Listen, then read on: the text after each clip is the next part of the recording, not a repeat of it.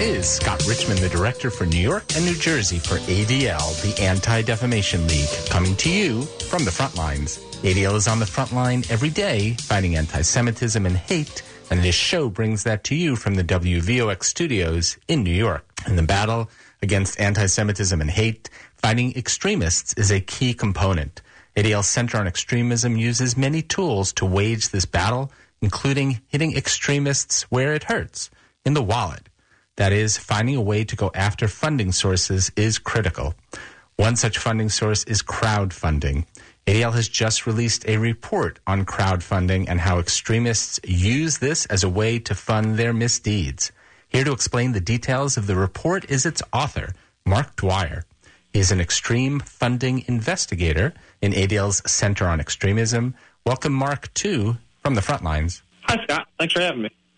So I am so intrigued by your title. Before we discuss the details of the crowdfunding report, tell us what an extreme funding investigator does. So an extremist funding investigator at the Center on Extremism is, like you said, addresses anything and everything funding when it comes to extremism. So we're looking at how extremists are soliciting donations and contributions and what they're soliciting it for. And then we also look at business operations run by extremists, and we are very interested, of course, in what they're doing with these funds once they receive them. Are they turning them around to enrich themselves, or are they using these funds to push their message? So there's a lot of different aspects to this work. It's a wide-ranging discipline, but it's really exciting, and I'm very happy to be doing it. All right, let's get to the report. What is your top-line takeaway from the crowdfunding report? I'd say the top-line takeaway is this is probably the heyday of extremist financing. In our research across 10 different crowdfunding platforms, we found more than 324 crowdfunding campaigns being operated by extremists, anti-Semites, or bigots, and they've collectively raised more than $6.2 million. Wow, a great deal of money. Let's take a step back and describe what crowdfunding is for those listening and may not know. Crowdfunding is the process of collecting a large number of small donations, generally via the internet, on a platform like GoFundMe or GiveSendGo. Campaign operators can create a campaign on any of these platforms, and the campaign is generally founded in a cause or a charity. From there, users can seamlessly donate to said cause or charity directly from the website via credit card. More specifically, we investigated donation-driven crowdfunding, so there's no explicit quid pro quo. The donors in all of these crowdfunds are driven to give explicitly because they support the premise of the crowdfund campaign itself. What's a good example of a way that an extremist such as the Proud Boys or the Goyim Defense League has used crowdfunding? We've had shows on both of those, so they're kind of on my mind. Yeah, sure. So the Proud Boys crowdfunds are especially concerning. They have a history of raising funds for direct actions to go to rallies and to go to on-the-ground events. And there is a history of violence with events involving the Proud Boys. And the crowdfunding campaigns reflect this. I specifically recall one crowdfunding campaign where you can leave comments with your donations, and these comments were not so much encouraging violence, but there was an implicit call to violence. So in the lead up to a Stop the Steal rally in 2020, the Proud Boys ran several crowdfunding campaigns to travel from across the country to Washington, D.C. for this rally. And that rally actually ended in violence. Four Proud Boys surrounded a counter-protester, and there ended up being a scuffle, and some people were stabbed. And they crowdfunded their way to this event. So it's all over the place. And the Goyim Defense League?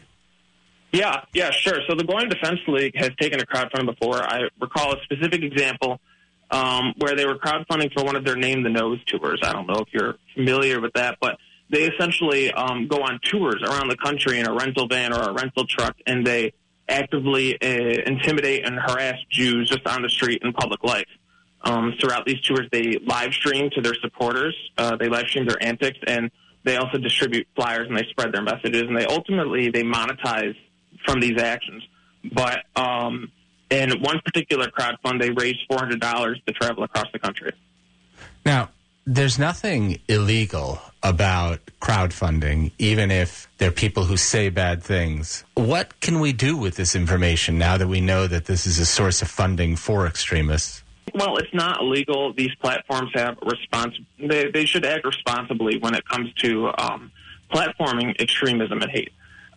They're totally within their right to create anti-extremism policies on their website and prohibit this type of activity. So now that we know this information, I think people on the ground, you should share this in your social circles and with your colleagues. I think this puts a significant number on the extremism problem we have in America. And I think that we should have more of a national conversation about the complicity of these platforms in enabling extremism and amplifying extremism in this country. What are some of the crowdfunding platforms that extremists most frequently use? So we surveyed 10 different crowdfunding platforms in this report, some of which are now defunct, but by far the top two are GiveSendGo and GoFundMe. Of the 6.2 million that we discovered in our survey, GiveSendGo enabled about 86% of that, so $5.4 million went to that platform. GoFundMe was a distant second with several $100,000.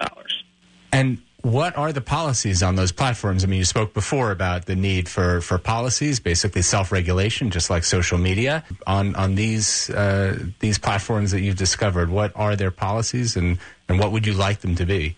Currently, their policies focus on general boilerplate anti-hate and anti-bigotry policies.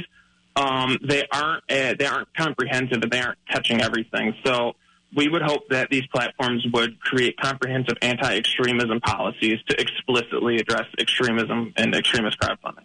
And are we in contact with these crowdfunding companies to try and press them to do this? Yes, we have been in contact with GoFundMe about some concerning anti-Semitic Black Hebrew Israelite content on their platform, and we are in talks with them.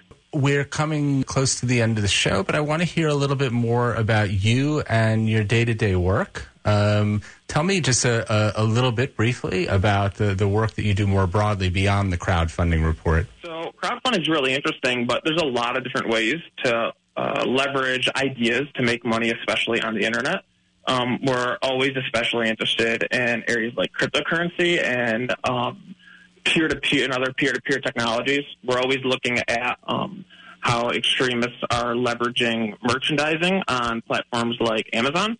And we're always looking for any way to cut off any revenue streams going to extremist causes. Like I said, it's a very wide-ranging discipline, and it can get very creative with how people are monetizing their hate. And one last question. How does one become an extremist funding investigator? Is there something in your background that made it clear that this would be what you would become? For me, it was an intense interest in extremism itself from an academic standpoint. I felt that there was a problem to be addressed, and I really wanted to make an impact. I found ADL to be a good place to do that. Many thanks, Mark, for this extremely important report and for the work you do every day going after the funding of extremists. And thanks for being on today's show. Thank you, Scott. Thanks for having me.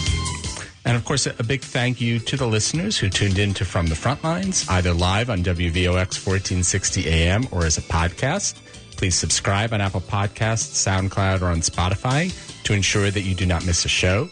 Just search for From the Frontlines. And please engage in these important conversations throughout the week by following me on Facebook and Twitter.